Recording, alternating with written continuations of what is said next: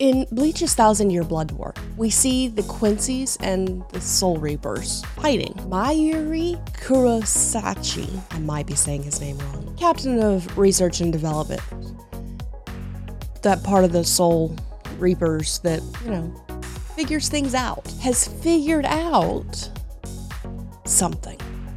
Part of the Von Ritters, the Quincy's, strategy of defeating the Soul Reapers is to use the shadows. They disappear into the shadows, they appear from the shadows.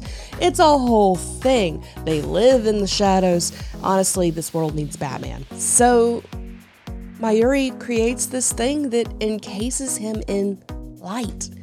He is so stinking bright that it's hard to see. The Von Ritten that has come to attack him and the R&D department goes, you know what? It's not really worth it to fight you right now. You're gonna take too long. I'll let somebody else do it. And he walks away. Today on Geek Devotions, we're talking about how we can use this similar strategy as Christians.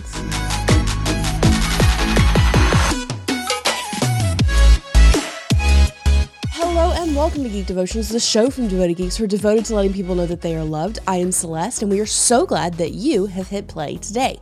Do us a favor, hit that like button, share this video out, let people know about it, do the things, all the things.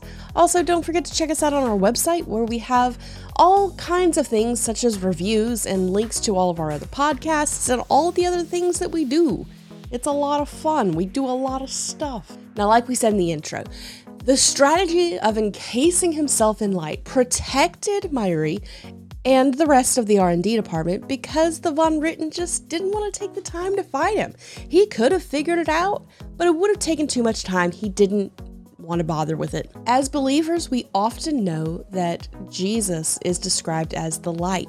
He even describes himself as the way, the truth, and the light in John 8. One of the ways that we can protect ourselves from darkness is that the light is the opposite of darkness, and we can wrap ourselves in the light of Jesus. Now, I know that sounds really impractical. It sounds really fluffy. It sounds like I'm just pulling phrases out of the air.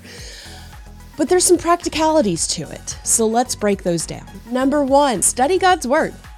I know we say this one a lot when we're talking about things that you should do as a Christian, but it is very important to know what God says and to understand it in the context of what's being said. If you don't understand in the context, then you're not going to understand the true meaning. Now, understandably, the scriptures were written thousands of years ago. I'm sure that Dallas will put an exact number in here, maybe, I don't know. So things are not lining out XYZ for us, but we can take the situations and go, that is similar to my situation. That would apply. We understand the scriptures in the context of what they were written and then go, this is similar. We can compare the two. And if you know what's going on in the context, then you're not going to be as easily fooled if someone goes, hey, doesn't the scripture say this? Well, yes, it does, but it doesn't mean what you think it means because they are not reading it in context. Number two, have people around you that are believers. No, I'm not saying you cannot be friends with unbelievers. I have a lot of friends that don't believe. And honestly, as long as everybody's respectful, I'm respectful of them, they're respectful of me, I use it as an opportunity to pray for them, to understand their mindset. And that's fine. But sometimes you just need to be around someone who believes similarly to you. You need to be around someone who can encourage you in God, who can encourage you in the faith, who can go, I understand you're going through a hard time right now, but this is what the scripture says. And that is so important. And finally, number three, pray and meditation. Just prayer and meditation. Again, this is one we say often, but it's hard to know what God's saying if you're not talking to him. And prayer is the vehicle for that. It is the conversation with God. But at the same time, you have to include meditation, because if you're just praying and going, God, da da da da da da da da da da, then you're not listening to what he's trying to tell you. You're not stopping and going, God, what are you saying to me? In our Tuesday night streams and with our pray and plays, we've been going through 1 Samuel, and in the very beginning of the chapter, very beginning of the book, probably chapter 2 or 3, Samuel hears a voice, and he instantly starts getting up and doing things because he thinks that it's Eli. And in reality, it's God. And Eli tells him to go and tell the voice, "Speak, Lord, your servant is listening," and then wait. That is a great example of meditation. We can't expect God to answer us if we're not giving him a chance to get a word in edgewise. Okay, guys, that was your devotion for the week. I hope you enjoyed it.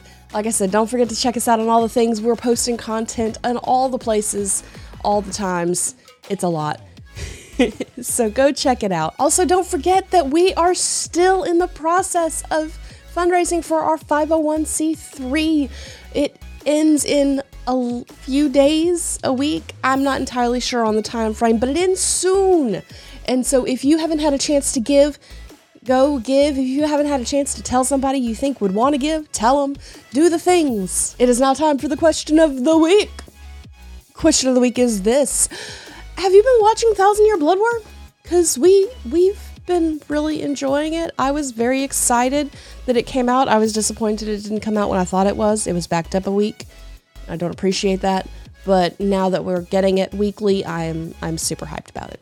Okay, guys. Well, all that being said, stay devoted. Peace and love.